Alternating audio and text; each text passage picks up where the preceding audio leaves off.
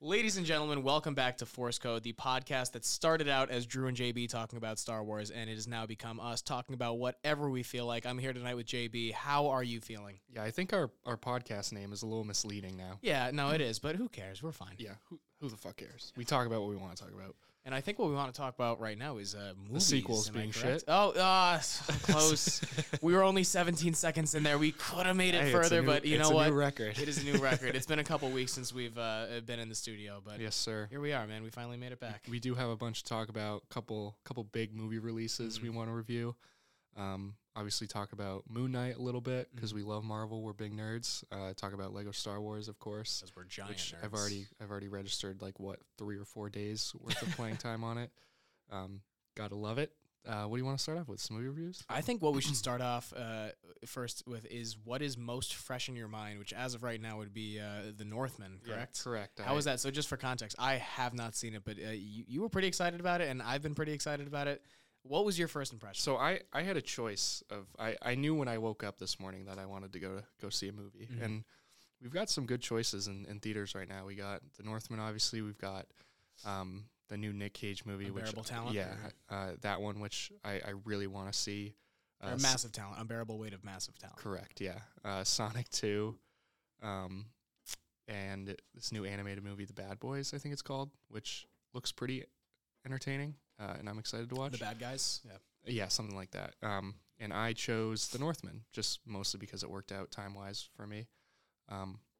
And I looked up the ratings beforehand, and I saw, I think it was 89% critics score and, a 68% audience score, which isn't completely uncommon. And I kind of went into the movie thinking, oh, it's probably, a really well-made movie, but maybe a little bit slow at parts. And I expected to enjoy it because I don't watch movies kind of just I love slow burns. I love movies like that. I'm not in it for the action all the time.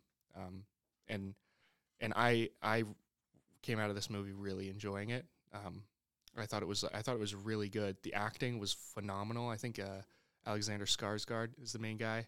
He's crazy. The cast was unbelievable. Anya Taylor-Joy, couple others, Ethan Hawke, I believe, Kidman, yeah. Nicole Kidman. So I didn't really get what you were saying. So was it a slow burn or was it far more action? It was slow, and it was a little bit long. I will say, I think it was 2 hours 20 minutes. There was a point towards the end where I was like, "Damn, this movie's got to end soon, or else I'm gonna lose focus." But that after I watch movies, I ask myself questions. A couple questions I ask are, did anything in the movie take me out of it? Was I drawn out of the movie at all? Break your immersion. Yeah, and that didn't happen. I was fully immersed throughout the whole movie. The story was really well written. It was super cohesive. Everything connected to each other. And you really felt drawn in by the characters, especially Alexander Skarsgård. And then the other question I asked myself is was it the correct length? And I think it was a little bit long, although I don't know if they could have told the story like they did if it wasn't as long. But just one more thing to add about this movie.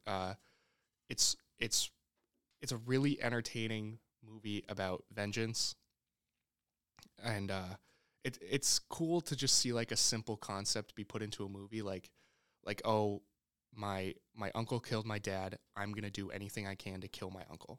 Straight, simple, to the point. Yeah. But I will say they did make it pretty complicated. They added some spiritual stuff in it, and there were some scenes where you're like, "What the fuck am I watching?" There were some scenes where it was just a mess, and I think they did a pretty good job at making sense of all of it. They definitely added a strong spiritual aspect to it. There's a lot of religion talk in it as well. But they do connect it all really well, and I really enjoyed the movie. I definitely want to see it again. So yeah, that's all I say. I definitely recommend it. Great watch. Watched it with Skelly. Skelly liked it too. So good things. Good stuff. Yeah. So I think that we both really want to talk about Everything Everywhere All at Once.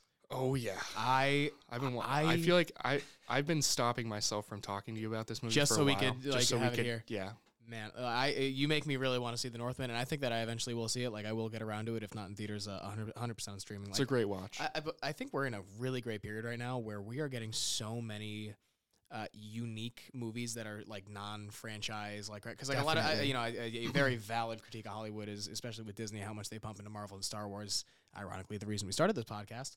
Yeah. It just takes so much away from like other creative points in the industry, and now the Nick Cage movie, the Northman, Everything Everywhere All at Once, like it's just so. It's nice to see that like that level of unique art is still there. Like we are not getting drained into the franchisization of everything. Exactly, a lot of original ideas are being pumped out this year, which is really refreshing. And it's nice to know that originality still exists like that. Yeah, I think it was. What year did Parasite come out? 2019, 2018? 18, right?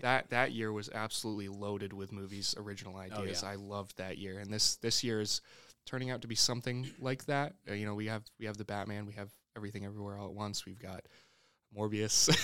Morbius. Let's spend the whole podcast talking about Morbius. I have not seen it, and I will not see it until it comes out on a streaming platform. I've seen it, I think 13 times, but I might need to go for another 10 just to make it Morbius's dozen. Yeah, all of the box office revenue that they have received is from Drew Waldron. It is insane to me that like it might be one of the first movies where a vast majority of its revenue is just like meme driven. Oh my god, it's amazing. Oh, it's Morbin time. it's amazing. Oh, it's crazy how like the internet just all realize that like that movie is so terrible. It's that, like, so funny, so dude. Funny. It's hilarious. And I guess a lot of it did come from like the Sony include because like they were fighting Marvel a lot. I know that you and I had talked about the example of like there was an actor from Morbius who's like, oh yeah, Morbius is part of the MCU because of like how it ends. Yeah. And which, by the way, is not true given the release of Morbius, but like Disney's lawyers hopped on that. And in the trailer, they had a lot of references to like other Spider-Man universes. Like they had the Daily Bugle logo. They had like pictures of Tobey Maguire's Spider-Man like pasted everywhere. And they took every instance of that out. Like it is still not really known what universe it exists in, but like I'd have to imagine that like if they took that much footage out of the trailers, imagine how much footage they took out of the entire movie. Crazy. The whole movie's a mess, and somehow it's finding success from it. It's because it's Morbin time. Like the fact that it's so bad, it's making more money than it would if it was good, which is awesome. If I could do a hard segue here, I think that one of my favorite things that I picked up the last 7-8 years of my life as I kind of fell out of religion was existentialism. I love existentialist-based stories, like a lot of cosmic stuff, just big picture ideas about the human condition. And I think that Everything Everywhere All at Once took so many of those great existential-based ideas and put them to screen in the best way possible. And that's why I was sitting there just absolutely floored as the movie was at its climax. What was your experience watching it? Because I was blown away almost for the entirety of it. Yeah. Crazy segue, by the way. I nothing to do with Morbius. Sorry. I really want to talk about this movie. Absolutely. I'm completely with you. I really need to talk about this movie with you. The main thing that I needed to say about my experience watching this movie is when I think about like the greatest movie theater experiences that I've had, I think of Avengers Endgame and Infinity War, obviously. Star Wars The Force Awakens, Rogue One was a really good one too. Yep.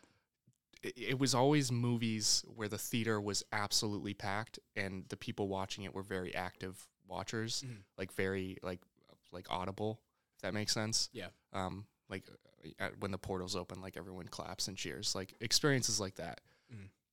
This movie, this experience that I had watching this movie, there was 4 other people in the movie theater. It was at 1 p.m., I believe, and I went to watch it by myself. And it is, I think, the second greatest movie watching experience I've had in a movie theater, just because it was like I was completely zoned in for the whole 2 hours and 10 minutes. Yeah. And it's just such a good, like I would do anything to watch this movie for the first time again. And I'm probably gonna watch it this week again. I'm probably gonna go to theaters and watch it again just because it is such a beautiful movie. It is. I think I texted you afterwards, and I think I had a pretty good quote. I said it's something like a beautiful shit show. Like it's such a well-made shit show of events, and it all connects. It all makes sense. But it's just like so many points where you're just like, what the fuck is going on? But like just the fact that they were able to explore hundreds of ideas in the span of the movie, literally hundreds and hundreds. It was unreal. I remember I went to go see it with Samurai Gelt, very, very similar viewing experience to you, where there might have been like 8 other people in the theater with us. And on the drive home, like I looked at him, I was like, am I just like overthinking this, or was that like one of the greatest movies that I've ever seen? And like we were both kind of floored, you know? I left the theater. It was obviously like very bright out, like kind of cold. I was like walking out, and I got in my car, sat down, and I took the biggest sigh because I was like out of breath by how like I it's hard to explain. Yeah, it was so hard to take everything in, but it was just like because it was just insane. Like I could not recommend this movie enough to anyone. One of my good friends, Will Swart, went to go see it with his girlfriend, and me and him generally have different movie tastes. The Social Network is one of my favorite movies, and he hated The Social Network. Yeah. So I wasn't sure if he was gonna like this movie or not, and I said I'm like very excited for you when he told me, and I was like, please let me know like when you get out. And he texted me right after, and he was like, wow, that was like insane. He was like, for the first like 20-30 minutes, I was like why the fuck did JB recommend this movie?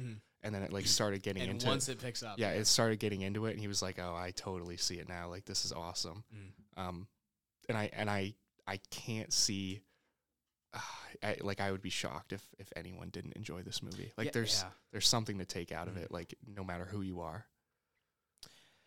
And I think it's just because it explores such, like I was saying earlier, such cosmic ideas, which, you know, the battle between Evelyn and her daughter Joy is essentially nihilism versus whatever the opposite of nihilism is. Yeah. And I think just because it's like that, like intense of a conversation between them in hundreds of different scenarios, all expertly shot, expertly choreographed, it just blows you away. And what really blew me away was how good, I think it's pronounced Ke Huy Quan, was the gentleman who played Waymond. The fact that he took off like 25 years from acting. It was like 3-4 decades. Yeah, he was so good. It's the first movie he's been in. At the beginning of the movie, when he's just playing like the original, like stereotypical, like wimpy version of Waymond, where it's, you know, I was like, oh, it's just this guy, like, oh, he's doing all right for someone who hasn't acted. And then he plays 10 different versions of Waymond expertly, and you're like, oh, like this is an actor. This is a fucking actor. And he has a background in karate or some other form of fighting. So he's like, and there's obviously a fighting aspect in this movie, and he obviously knocks it out of the park. The fanny pack scene too. Oh my god, it's so good. Like, oh, this is an actor. So good. And what's the what's the girl in Knives Out? Lady in Knives Out. Lady, which one? The I'm gonna have to look up the cast. Jamie Lee Curtis. Yes, Jamie Lee Curtis. Who played the accountant? She was very, very good in this movie too. Which no surprise to that, but obviously so good in it. I think one of the performances that really blew me away was James Hong.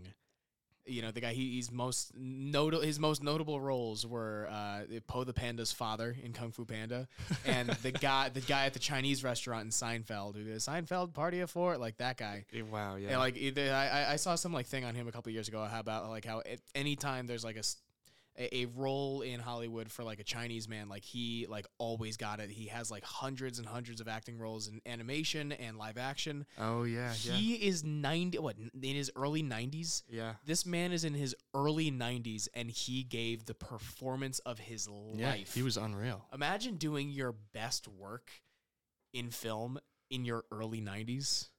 That's crazy. Right. Like, because he has been like in the industry since he was like 20. And he's doing his best work as a man in his early 90s. Yeah, good for him. How insane is that? Yeah, it's a really good cast, Yeah. and they're not all like there's obviously some really big names, but like the girl who plays Joy, like not a big name at all. I think she. Yeah, I don't let's know. look at her acting credits. Stephanie Sue. She, Marvelous Mrs. Maisel, a couple other movies, Unbreakable Kimmy Schmidt, a couple shows, I guess, but not a. Oh, she's in Shang-Chi. I don't know. I guess she kind of has a bit of a resume going on. I hadn't heard of her, but she was pretty good. Yeah, she was very good. I think what I love with this movie was the fact that like so many parts of it were just like blatantly ridiculous, but because they leaned into it so hard, because they committed to whatever weird thing they were doing, it worked. Like, yeah, it's great. The first example that comes to my mind is the fight over the butt plug trophy. Like, just me saying that's such a weird concept, but they made it so intense that in the moment, you're not even thinking about how wild of a concept is. Like, you are in it. You're like, oh, these are the stakes. They're fighting over the butt plug trophy. Yeah. This is what happens if they each get one. Like, you're already so into it, and it's so climactic that you don't even think about how ridiculous the concept is. Almost as ridiculous as the raccoon Ratatouille, which was one of my favorite parts. So many good different bits in this movie. I mean, it's like it's a multiverse movie, so they jump between like universes throughout the entire movie. For people who, why don't we do that? For people who don't know anything about this movie, it is a movie about a Chinese family that is running a failing laundromat, and then the mother is given the ability to jump into a million different versions of herself across a million different universes. Yeah, the one thing about us is we love to talk about movies, but we are so like unorganized when we talk about it. Like it's a little alienating. Like we are completely not doing it for the listeners. No, at all. Not like, at all. This is for us. This is just to document this. We are totally just like talking about movies. So I apologize if it's unfortunate for all of you listeners. All of you, 3 or 4 listeners? Yeah, all of our single digits. We love you all. Shout out Yunks. I know you're listening. Shout out Tori. I know you're listening. Let's just shout out like all of our listeners. All of the listeners we know. Awesome. But yeah, it's multiverse movie, so they jump between a bunch of different universes, and there's one part where everyone in the universe has hot dog fingers. Oh my God! When we're talking about like risks that they really committed to, that was a big one because that could completely take you out of the movie. And I guess it kind of does in a sense, but that's why it's such a good movie watching experience because you're like. This is like hilarious and it's like completely ridiculous and you're asking yourself, why the fuck did they choose to do this? And then it just like, it only adds to the end story. Mm-hmm. It only adds to the, like, I don't know, I guess something I just thought of, like the idea of that, like, even though like you're like totally different, like you can still find love. Like you can still figure that part of life out. I don't know. I don't like getting deep like that, but. Of course, but if we are getting deep like that, I like the part of the movie that I think hit me the most was the reality in which, by the way, of course, for our listeners, the mother and father of the family running the laundromat, like they have completely different lives in every single universe that they jump to. But what got me the most was the universe in which Evelyn was a crazy action movie star and Waymond ran into her at a movie premiere. And they both escape into the alley, and they talk about, and she tells him that, like, hey, I'm living a million different lives right now. And his response was something along the lines of, after being told that, like, in another reality, they run a failing laundromat and they just do taxes with each other.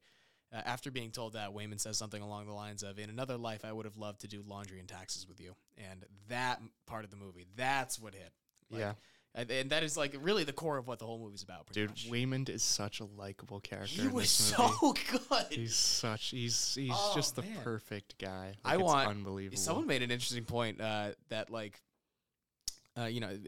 everyone wants the Indiana Jones franchise to die respectfully if Harrison Ford isn't going to do it. But someone made like a great point that like, hey, if this guy wants to be short round again at the like a 45-year-old short round, like let him do it. Honestly, like no one's going to be mad about it. At this point, after showing that he's capable of this, he could do that in his sleep.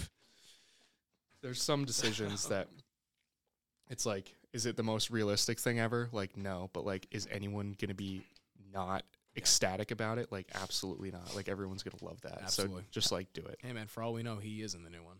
Yeah, honestly. That would be pretty cool. That would be awesome. He's back. Ke-Huy Quan. Ke-Huy Quan. Ke-Huy Quan. I'm not is sure back. how to pronounce it, but he is the man. Oh, and Michelle how do you pronounce the last name? Yo, I think it's just Yo. Yo, unbelievable. Also, like, also in Shang-Chi. yeah, Shang-Chi. Yeah, Shang-Chi. Yeah, she's unbelievable. Okay. Concern about this movie Yes. is I hope it holds up. I hope that by the time the Oscars come around, and I know award shows don't really matter, but like it's obviously nice to see a movie that deserves, that you think deserves. Yeah, deserves to win something. Art is subjective and all that, but yeah. Yeah, and I like there's a thing that happens with movies that come around this time. It's a weird time for a movie like this to come out. For it's not even a blockbuster. It's a really like I don't know, kind of I don't want to say low budget film, but like it feels like relatively low budget. It feels like it could be a low budget film. But anyways, things happen where a movie that comes out this time sort of loses steam by the time Oscar season comes around, and people start to forget about it and what happened. And I hope that doesn't happen because there are so many unbelievable performances in this movie. I mean, I haven't said this yet, but I think this movie is one of the best movies, if not the best movie to come out in like the last decade. I think it like for me, like it rivals from a movie making standpoint Parasite. I think. I mean, they're both like just near perfect films. This one probably I would put below Parasite just because it takes a ton of risks and maybe one or two of them don't completely pay off. But still, like it's just such a good watch, and this is definitely a movie I will watch at least 10 times. Like, and you think Parasite's more put together in that sense? Like, yeah, it just doesn't take you out. I think much. Parasite's flawless. Like, I just think it's so good. I obviously there's the different language barrier that people could get caught up in. That's not something I put in too much. Yeah. And I mean, for Parasite, if we're going to talk about it, like once you start watching it, like 15 minutes in, you forget. You don't notice. And forget. That's why I hate people who, like clearly if you don't want to watch something, like you don't have to, but like people who use subtitles as a justification for like not don't use it as an excuse. excuse. If you could just say like, oh, I have no interest in watching like international content, like that's fine. Yeah, but like that's to use the reading subtitles as an excuse, like I just don't think there's that much legitimacy. If you sit down and give it 20 to 30 minutes, I promise you will end up watching the whole movie. You just forget. Because once you realize what's going on in that movie, once you get the plot, you're like, wow, this is really interesting, and I am completely immersed. I mean, I grew up kind of like feeling completely normal watching closed captions because I think I told you before. Growing up, my best friend was deaf, so like we would always just like throw captions on, and like it just like kind of clicked like and then I realized like, oh, like I kind of need captions now because I'm used to it. Yeah, I mean, I started. I'll be honest, I became a captions guy when I was watching Peaky Blinders because Tom Hardy's character could not understand a fucking word. Could not understand a word that guy said. It's, I mean, such a good accent, but similarly, I had to put subtitles on because I just didn't know what anything was going on. Similarly, I think I really became a subtitles watcher for Game of Thrones because someone had told me before I started Game of Thrones, they're like, oh, watch with subtitles because then you'll get the names and the locations down. And like, I wish really I did important. that. Yeah, I wish I did that. And like, it made all the difference. Like, I like knew all the names like immediately. I knew all the places. Like, it was it was so much easier to understand the show as everything was happening. So I'm very glad I did that. Yeah, my movie watching experience got a lot better. My viewing experience got a lot better when I did that for like Mandalorian and Boba Fett, because like a new character gets like introduced and you're like, oh, who's this? Like, this is so exciting. And then you see Lady Bo-Katan like in the captions, and you're like, let's fucking go. Like, that's sick. So yeah, I do that all the time now. I'm definitely a captions guy. To bring it back to Everything Everywhere All at Once, what you said that like there were a couple like risks that took you out of the movie, like a little bit like the hot dog fingers, which like completely obvious one. We talked about the raccoon one. Were there any other ones that came to mind? It's a good question. I'd say because I think one of the most divisive ones I saw is probably the rock scene. I feel like it's not that big of a spoiler. For our viewers who may have not seen the movie, there is a scene in the movie. It is probably about 3 minutes long, where it's just two rocks having a conversation with each other through like subtitle dialogue on top of the screen. But you know, movie wise, it's just a long shot of two rocks sitting on a cliff. And I saw a lot of people who said that like they thought that part was like totally dumb and it brought him out of it. And I saw some people who said that they thought it was the best scene in the entire movie. It's my favorite part of the movie. Yeah, I think I'm with you on that. When side, like, that movie, that was the greatest decision that they could have made, because the whole movie is just absolute craziness. Yeah, and they bring you outside of that craziness to have this beautiful moment between stillness. And they keep the, like, obviously there's a comedic aspect to that. Oh yeah, but it's such a beautiful moment, and like in retrospect, you're thinking of it and you're like, how is that beautiful? It's like two rocks, like just like talking with text. Like it's literally a meme. It could be now, and it probably will be. Like I kid you not, I was sitting by myself in the movie theater with 3 other people there, and I was like crying very hard when that part of the movie came up. I was like, I can't hold it in. Like this is so beautiful. It happened like 3 different parts in the movie. Like I just couldn't hold it in. Completely understandable, of course. I'm a movie crier for sure. Movies always get me. I'm not a movie crier, but like there's a million moments I could think of that like almost got me there. Like, you know, I'm not the biggest movie crier, but like, what I thought was really interesting was the fact. Do you know anything about like the directors of this movie? They call themselves the Daniels because their first name is both Daniels. No, I do not. Like I like read a post about like I think they just like posted like a big like open letter to like all their fans when the movie first came out, and they talked about like every step of the way of filming this movie, and like the more I learn about how this movie was made, like the more I'm blown away. And I don't even know that much, but like it was such a shoestring budget. Like I think it was like 20, maybe 25 mil to make the entire movie. Like they shot a vast majority of it in like 2 or 3 months, and they shot really almost the entirety of it in that the tax building that like a lot of the movie takes place at. They shot almost the entire movie in this one building. That's crazy. That's just crazy because there are some scenes. It doesn't seem like it. It doesn't seem like it because there's some scenes where I was like, oh, this like one shot must have taken a full day. Like exactly. One of those shots that comes to mind is when the super like god-powered daughter first shows up and has that like fight scene in the hallway. With the security guards where she like pulls in like different things from different realities to like fuck them up.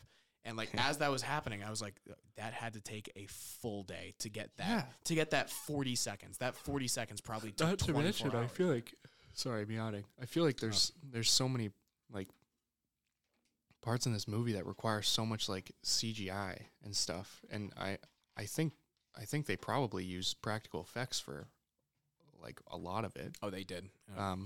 Which is awesome. I love practical effects. Actually, I'm so sorry to interrupt, but their practical effects guy keeps on popping up on my For You page on TikTok because he funny. Like with the movie gaining so much popularity, he's like posting like it was the props master. Yeah, and he's like posting all the stuff he made. He's like, oh, this is how I made this like little animatronic raccoon. This is how I made Deirdre's like the animatronic stuff. raccoon's awesome. And even like the fucking butt plug trophy. He's like, oh, this is how I made this. Like I knew this was the design we're going for. Like I had these models, and like he's just like breaking down everything, and he's just like having a great time. That's awesome. Explaining how he made every key prop in the movie, and you're like, oh, that's a guy who loves what that's he does. awesome. Their post release marketing has been so good for this movie. Yes, they're like releasing images of like the people in the different universes like on Twitter. Like their advertising and marketing to get people to go see this movie is really good. It's something like as a marketing student, like it's something I appreciate because not a lot of movies do that.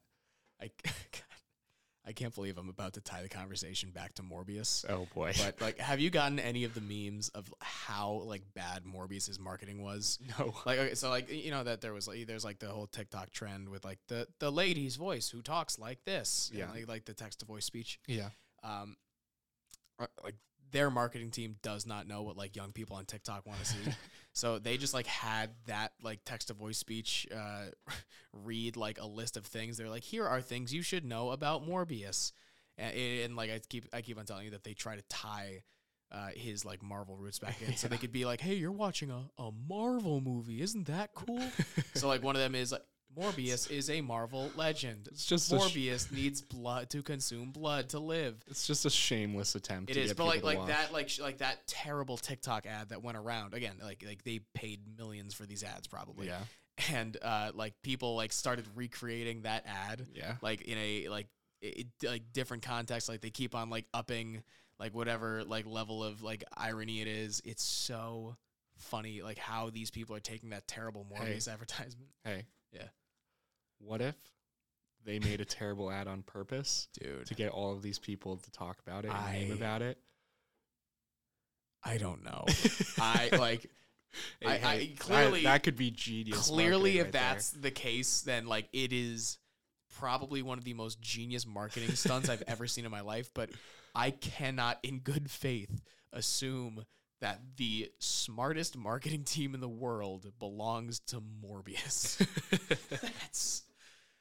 Hey, man. Let's go back to everything everywhere all at once. Hey, I'm actually going to say let's move on because I keep yawning. We're recording at, it's 11:45 right now. It is late. I had a big softball game. You had soccer. Yeah. We've had plenty. Yeah, but we do have so much we want to talk about. We're intramural D1 athletes. We are, dude. We're not washed up. What are you talking about? I'm so washed up, man. I'm in so much pain. That sucks. It's bad. Yeah, icy hot is flowing through our team pretty well. Yeah, I need an ice bath so bad. At the time of recording, it is currently April 24th. We are 4 episodes into Moon Knight. What are you thinking so far? There's only 2 left. I'm really enjoying it. I think it's I think it's on par with a lot of the other Marvel shows that have come out. Yeah. I have an issue with the whole like Disney how do I say this? Disney does this thing with their big franchises where they spend a lot of movie and time and thought into making movies, and then they come out with several shows in between movies. Yeah. To further character development and stories and plots and whatnot. Mm-hmm. And I think my issue, and this isn't even about Moon Knight, this is just about like Star Wars shows and Marvel shows in general. My issue is that I think they don't put enough time and thought into these shows. And it's odd because it makes sense, like they shouldn't be. Yeah. But when you watch a Marvel Disney product, you expect top quality content, and we don't get that. We get like B+, A- stuff, like at best with these. I mean, Mandalorians, I give that an A+. I think like I don't put like in my mind as far as Marvel shows go, like Loki is top tier. Yeah. Everything else is like, I couldn't really care about. WandaVision definitely had like the amazing start by choosing to do such a different form of the show, but like even then, I feel like kind of had a predictable ending. Yeah, it just kind of toned down in quality. I agree. Loki was unbelievable, and I'll say this: Loki and Mandalorian. When you watch things, you kind of get an idea of how much money they pump into something. Yeah. And Loki and Mandalorian look like expensive shows. Like they look like they really put some time and money into making this look high quality. And I don't get that with Moon Knight. Definitely didn't get it with Falcon and the Winter Soldier. I mean, WandaVision wasn't like a super high budget show to begin with. They didn't really need to do much with it. Yeah, but again, I just enjoyed how different it was. But yeah, like even that only carried it so far. Yeah, no, I agree. But Book of Boba Fett, and we've talked about this. It just looked cheap for a lot of it. The final episode, like I said this before, but I think we could have, like college students could have done shit like that. Yeah. But anyways, Moon Knight again has a cheap-ish vibe to it, but it's new and fresh, and I really enjoy it. And I will always like wake up Wednesday morning and be like super excited to watch it, because it's a completely new idea in Marvel, and it's not interconnected with anything else, which I really enjoy. I like the idea that they're kind of giving us something like totally different. Everything else is connected to Marvel, obviously, but this is like, and this will end up being connected, like without a doubt. Oh, for sure. But to begin with, like it's nice. And I sorry to cut you off, but one thing to add, I like the addition to like the Egyptian mythology. I think that's really cool, and I know absolutely nothing about it. I'm sure your research into the show, as you probably know more than me.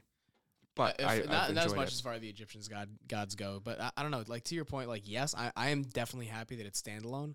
But I think that I was talking to someone earlier about the movie Eternals, And I was thinking to myself, like, oh, like, this is Marvel's 24th-ish movie, like, around there.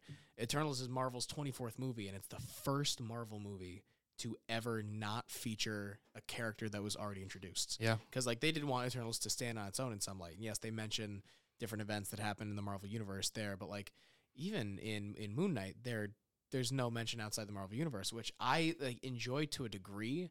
But as someone who, like, really enjoys the franchise, like, I think I do get so much more enjoyment from knowing where the connection is. And obviously we have 2 episodes left. I'm sure there's going to be something there. But, and to your other point about the inclusion of the Egyptian gods, it's interesting how expansive Marvel is getting and how your suspension of disbelief has to, you know, in this one universe, the Greek gods exist, the Nordic gods exist, the Egyptian gods exist. Yeah. There are several multiverses. There's whatever Black Panther's god is, he exists. Yeah. There is an afterlife that only the Wakandans are able to get to.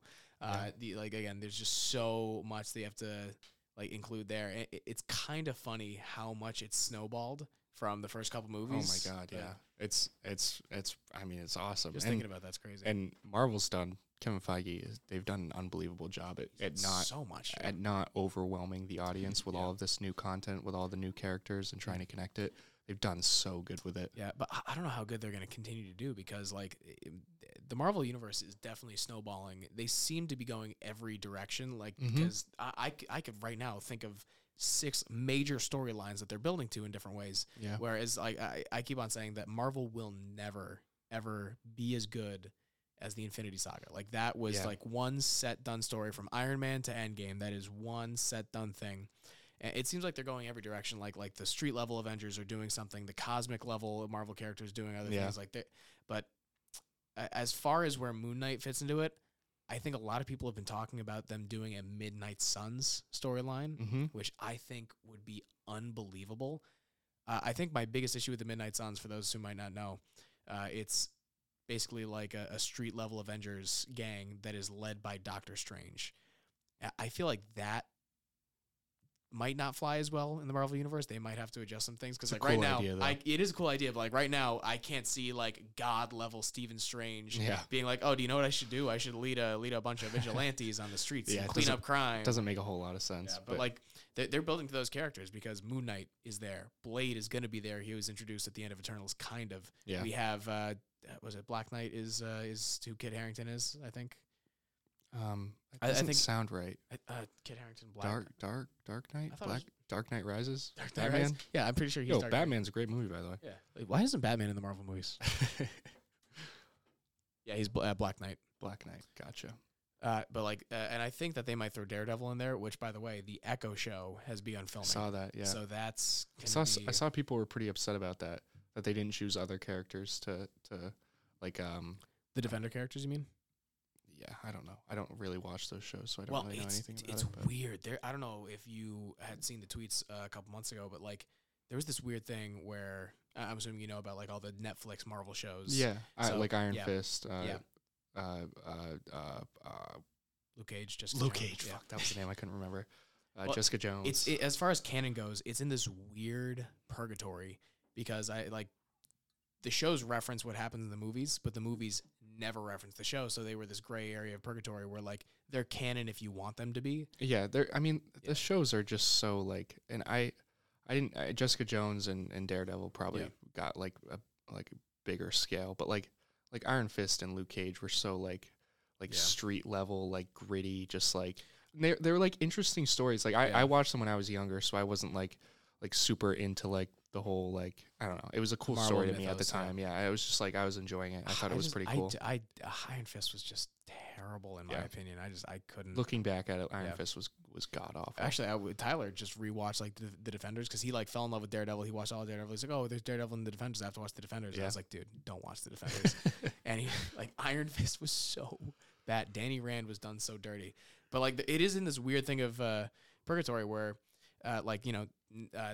Disney gets the rights to those Netflix shows back. And so people are like, oh, like Disney has the rights. Like they're going to be canonized again.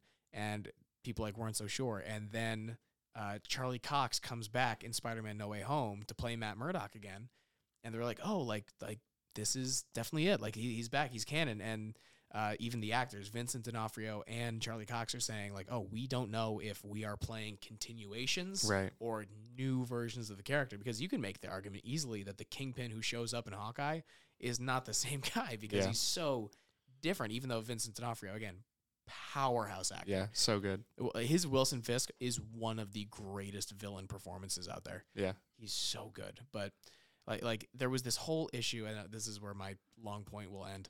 There was this issue where like on the official Marvel like character page or whatever, someone like had updated it to include Matt Murdock and like all the Defenders, and people were like, oh, like here it is on the official Disney website, like it's officially canon. Yeah. And then after like there was a big like viral thing of it, Disney removed it. So like they are in this like gray area purgatory of, are they canon or are they just I think like if I were them, like, and I know they don't make, they're not supposed to make decisions like just off like what the fans want. Of like, course, they got to make. If you were Kevin Feige, if they were like, I would just like just bring like Daredevil and those characters back. Like that's the show that's had the most success. Like that's what. Yeah. And don't I mean, he's not gonna be like a galaxy level like say like Daredevil was never gonna fight Thanos. Yeah. Like so you don't have to include him. Like I thought his No Way Home like appearance was perfect. The second I saw his hand holding the white cane. Yeah. I was so happy. Yeah, no, it was a great addition. And you don't need to do anything more than that. Like I don't know. But yeah, just like I wouldn't bring in like all the other Defenders. Like it's just like just leave them out. Yeah. Like just you put them on Disney Plus, like it's there, but you don't need to like bring everyone in. Like people won't care if you like don't bring them in. Like it's not like a huge deal. But like even then, I know that they're trying to bring things back. Like I they just need to make like a definitive statement, I think, because I think it's weird to leave that in the gray area. Like I think they need to definitively say like, oh, this is canon or this isn't. Like as a fan, like I wouldn't care either way, because I know that they're planning to take some of the more successful characters and bring them back. Like Charlie Cox is back, and he's heavily essentially confirmed to be in the Echo show. Yeah. Vincent D'Onofrio as Kingpin is back. No shot he dies in the end of Hawkeye. Yeah. Like, oh no, absolutely not. They showed that gunshot off screen for a reason. Yeah, no shot. And there are heavy rumors that the Punisher will be returning for the Armor Wars series. What's that actor's name again? John. He played Shane. John Bernthal. Yeah, John Bernthal. I love him. He's so good. I should watch The Punisher. Great. I watched the first. You should. Yeah. Watch season 1. Season 2 is not that good. I remember when it Season came 1 out is great. originally, I watched the first couple episodes and I enjoyed it. But I have one of my toxic traits is I just don't finish shows all the time. Yeah, just leave it. But I'll get back to that. Because I love John Bernthal or whatever his name is. Yeah, John Bernthal. He was so good in Punisher. Yeah, but he's so there's a rumor that he's gonna be back in the not the Ironheart series, the Armor Wars series with Don Cheadle, which also I heard that might feature Justin Long coming back as Justin Hammer, played by Sam Rockwell. I don't know why I said Justin Long. Can you imagine Justin Long in the MCU? Yeah, Sam Rockwell coming back as Justin Hammer. Cool, very cool. Yeah, let's talk about Moon Knight. Again. We're so good at derailing. Yeah, we're so good at we just talk, staying on topic. We just talk. That's what we do. I want to talk about Oscar Isaac a little bit. Please, I think he's great. Yeah, I mean, everyone knows he's an incredible actor. I think he's gotten to the point, especially because of Star Wars, where he's kind of just like a household name when it comes to Hollywood actors. Yeah, he's there. And it's well deserved because he's one of the him and Adam Driver are a couple of the few shining moments in the sequels. They put in some great performances. And Oscar Isaac is fantastic in just about anything he does. But to see his acting chops in Moon Knight is something, because I mean, if you're living in Iraq and you haven't watched Moon Knight, like essentially he has to play like two completely different characters, like two completely different accents, and there's a couple parts where you see him switch from Steven to Mark. Steven's like this bitch, British boy, and Mark is this like badass. I don't not British guy. Like and there's a scene where he just like switches from I think it's Mark to Steven. Yeah. And you see his facial expression like just completely change, and his eyes like ease up to Steven's eyes, and it's like, wow, that's like really impressive. He is so like physically into it, and like you genuinely believe that he is two different people. It's far easier now in this last episode where, tiny spoiler, both of them are kind of in this like semi dream sequence together, and they're actually physically talking to each other instead of sharing one body, and you 100% believe that it's two different men. You forget that you're watching Oscar Isaac, household Hollywood name actor. Like you forget that you're watching him. And not many people can do that. And what I'm excited for is the fact that it's two personalities, but only two that they've shown so far. There's been some heavy hinting towards a third. Yeah. Well, there's only been two heavy hints so far, but it's there. That would be in a like lot the of fun. comics. There's like this weird I don't know. I don't know if they're gonna do anything like the comics. I actually enjoy when they differ from the comics, but in the comics, his third personality is a cab driver. I forget his name. I think it's Jacob. I could be totally wrong. I just want to see a new Moon Knight outfit. The Moon Knight outfits are so sick. Yeah, I need to see a new one now. And interesting enough, in the comics, Stephen Grant, or the personality of Stephen Grant, is like a multi-millionaire. Wow. And so they've really made him pathetic for this one. Yeah, Ethan Hawke is really good though. I like the Waco-esque cult leader thing that he's leading into. It's cool. I saw a report today that apparently it was Ethan Hawke's idea to have him do the broken glass in the shoe. I don't know how accurate that is, or if the people are just doing that for like online clout. But yeah, I wouldn't be surprised. Would not be surprised. Like, you always forget how good of an actor he is. Yeah. Yeah, he's going to be in a really good horror movie called The Black Phone. He's in The Northman. He's really good. I saw he was in The Northman. How was he? He's unbelievable. Nice. So good. There's definitely a couple moments in that movie where it takes you out, but in a good way, because you realize you're like, wow, this is like such good acting. Like, this is unbelievable. And Ethan Hawke has a couple of those moments. And speaking of moments like that, that moment in Moon Knight, like, I was like watching it and it completely took me out of the show because I was like, wow, that's so impressive. Yeah. And like, that's like a good thing, honestly, like props to Oscar Isaac. Not much else to say about Moon Knight though. Yeah. Great show. Totally recommend. We have just hit midnight, JB. Are you feeling a quick Star Wars discussion? Do you want to save that for the next time? That's a great question. Let's talk about Lego Star Wars. Let's talk about Lego Star Wars for a few minutes. Just a few minutes. Let's do it.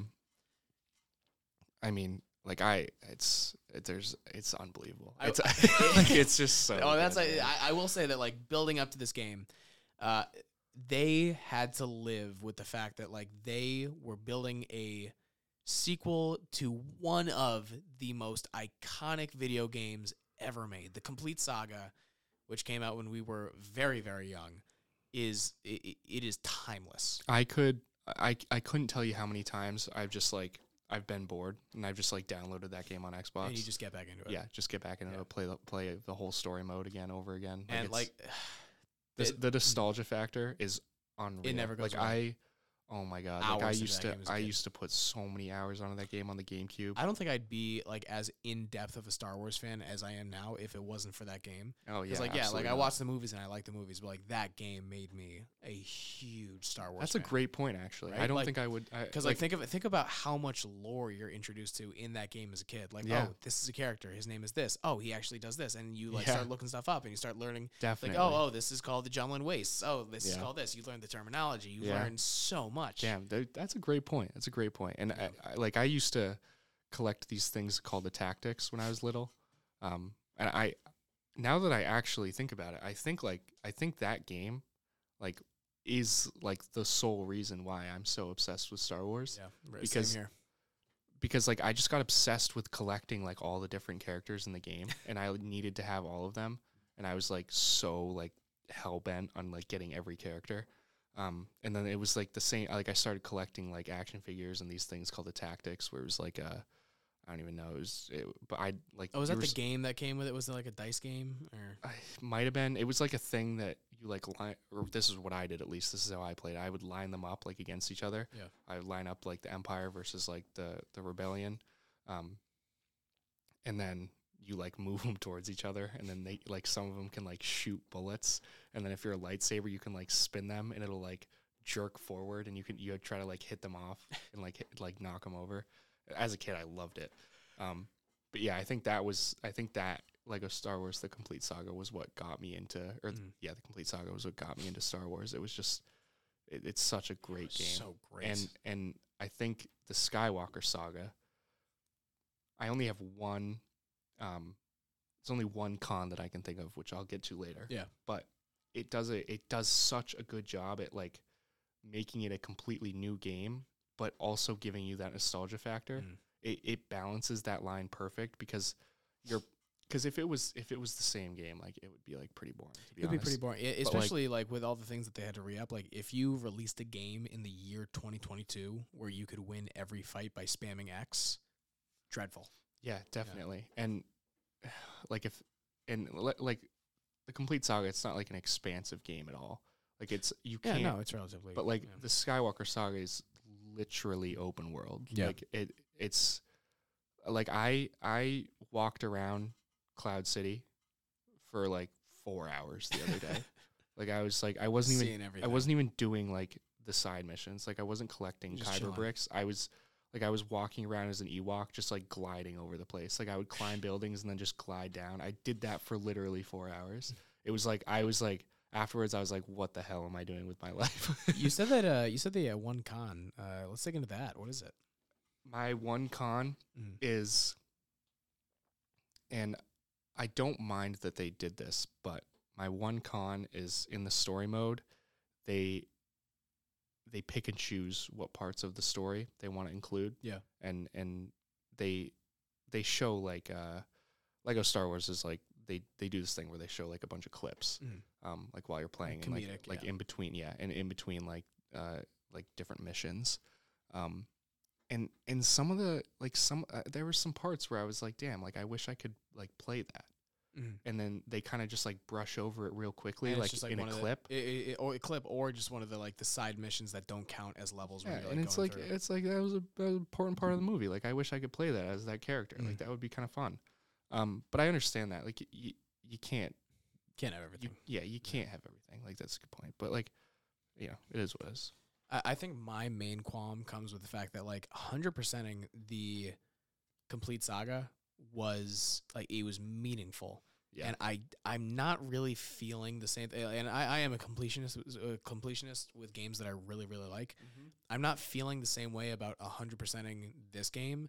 And it is due to a lot of like the structure changes where like the old one, like clearly like the levels are everything in terms of getting 100%. And now in this one, the open world and like quick side missions are a bigger percentage of it. Yeah. And I know that's what those games have become, because in the Lego Marvel one, which I loved, which was just like the open world of New York City, like it was the exact same thing where a vast majority of the content was just after you beat the story, you go around New York, you do side missions. Right. And I think I enjoyed it there. I don't know why I'm not feeling the same way about it here. The side missions aren't, they're pretty like unimportant. Yeah. Like not to the game, but like just in general. Like it could be like helping someone find like a pizza. Like it's just something stupid like that. But like, I totally get what you're saying. 'Cause like, and there's also so many of them. Like it takes a ridiculous amount of time to 100% this game. What was the amount of Kyber bricks there are? Is it 1,100? It's a stupid amount. Like it is a stupid amount. There's like so many, and it's. I think I love the game because of this. Because I am also completionist. But I like the idea that it's like not easy. The story mode itself is like really easy, just fighting people and whatnot. But like the fact that it takes like such a long time and it's like such a commitment, it's like kind of nice. Like they delayed the game like for so long. Rightfully so. They put so much damn time into this game. Like I wouldn't want to have it any other way, to be honest. Like I'm kind of glad that it's so expansive, that there's just so much that you can do in it. And I'm glad that like that part of video game culture is getting better. Like the first example I think of is Cyberpunk, like a game that gets delayed a million times, and then people like get irrational, and some fans send death threats when delays come. So people release the game after all this time, and when they do, clearly it needed So more many work. bugs. So Yeah. that's why every time they announced a delay, like I was completely fine with it. I'm like, I want this to be correct. And I think one of the biggest compliments that I could give this game is that after playing it, probably not as long as you, but I probably logged like close to 30 hours of it. Yeah. After playing this game for that much time, I can tell that it was made by people who care about the subject matter. It was made by people who cared about the final product. Yeah, definitely. And like that is what really separates from me. Even though I don't rank it anywhere close to the original game, like it is such a great spiritual sequel. Yeah, no, I agree. It's all in the little details with games like this. It's all in like the little dialogue things. Like like they cared enough to put the extra time and effort in to like make this random character in the game that you don't even have to talk to like say this. And it's like it's like it'll be a complete like callback to like something said in the movies. Exactly. And you're like, oh, that's like really nice. Like it shows that they care, which is really nice. It is. And at the beginning of the pandemic, I have this friend, Tori. Shout out Tori. I know he listens to this podcast. Shout out Tori. He was talking about how, like in one of the clips they released, like you could see Yaddle as a playable character, and they're going so into it that like Yaddle is playable. Can you imagine? Can you imagine telling yourself like years ago that Yaddle would be playable one day? And we love those like classic Robot Chicken things that I sent you. Oh yeah, the Robot Chicken had several like Star Wars exclusive episodes, and it was back when it was only 1 through 6, so all the jokes are exclusive to 1 through 6. Fantastic like comedy. Highly recommend it. But one of our favorite skits of that was Yariel Poof.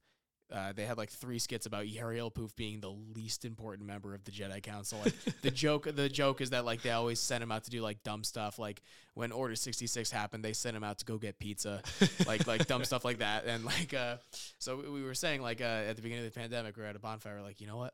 Like I will say that they cared about this game if they make Yariel Poof a playable character. Yeah. Guess who is a playable Jedi in the Skywalker Saga? There's so many characters. There's so many characters. Like literally the second I got the game, I like went to the whole character list to check, and I sent him a picture. I was like, "Look who's playable." That's awesome. Look who it is. That's the best. Yeah, it's they put a lot of time. It's so expansive. So many characters you can play. So many ships you can fly. So many planets you can fly to. So many fucking places. I like the idea that they added like a space aspect to it. Like you can when you fly to a planet, you can land at the planet, or you can just fly around space. And there's even at a lot of planets, there's like different missions you can do in space as well, which is pretty cool. Yeah, it's just so much you can do. Yeah, and some of it just seems a little formulaic. Like, like the Star Destroyer, the first Star Destroyer you take down is cool, but then when you like run into another one for like the 5th or 6th time, you're like, oh, it's just it's just the same thing over and over again. True. But like again, like having that aspect is nice because in the original ship collection, like, who cared about it? You know? Yeah. Like this definitely. one, you kind of have to because you can now like ride them, trick them out, like do cool stuff like that. Yeah. There's this one Kyber brick and on Kashyyyk that I spent like 45 minutes trying to get, and it was like there's a lot of different ways you can get like a lot of different Kyber bricks, and this one in particular, I thought the best way of doing it was to climb a tree nearby and then use like a scavenger to glide into the Kyber brick, which is just like in the air. Yeah, and I spent 45 minutes trying to climb this damn tree, and it got to the point where I wasn't blinking, like I wasn't breathing, like I was like you're just so focused, and then I just quit. I got so mad. I was like, fuck this, like I'm turning off the game. Like I literally rage quit Lego Star Wars. That's when you know. That's tough. Like that's such a bad look. I use the droid exploit so much, just like the fact that any Force character could make any droid go anywhere they want, and like you could use that to collect bricks. I've used that a ton. Yeah. Is it cheating? No, because you could do it. Like, what girl is gonna want to date a guy who rage quits Lego Star Wars? Like, yikes! Hey man, it's me. Hey it's man, me. You're putting that out there. It's me, brother. Putting it out there. It's me. Take it or leave it. Exactly. Again, like just to go back about how this game was made by people who cares. Like just the fact that like there are prequel memes inserted everywhere, but there's also like really like great sequel comedy content. Like they making their own jokes about the sequels. Oh yeah, they do. They do, and they do a great job. They do such a good I job. enjoy the Lego sequels more than I enjoy, or Lego Rise of Skywalker more than I enjoy the actual movie. One of my favorite planets in this game is Octo. I think it's like it's cool. The music is really soothing. And you even said the same thing about Cantonica. Yeah, true. Cantobite, Cantonica. Cantonica, yeah. It's a very fun planet to go around. A lot of different alleyways and places that you can explore, which is cool. You know, and again, great moment where I will defend this hot take that the best female Star Wars character is Paige Tico. I will defend that take, and Lego her had great moment. Yeah, great moment. You want to say something positive about the sequels? That's what I'll say about the sequels. Yeah, Paige Tico. She had 3 minutes of screen time, and she fucking used it. Hell yeah. You're hitting your limit. I'm pretty ready to call it a dude. night. It is nearly 12:30. I think it's past my bedtime. It is far past my bedtime. Look at that. We just hit an hour. That's Hell perfect. Yeah. All right, everybody. We're gonna call it there. That was Force Code. I'm Drew. That's JB. Hope you have a lovely night.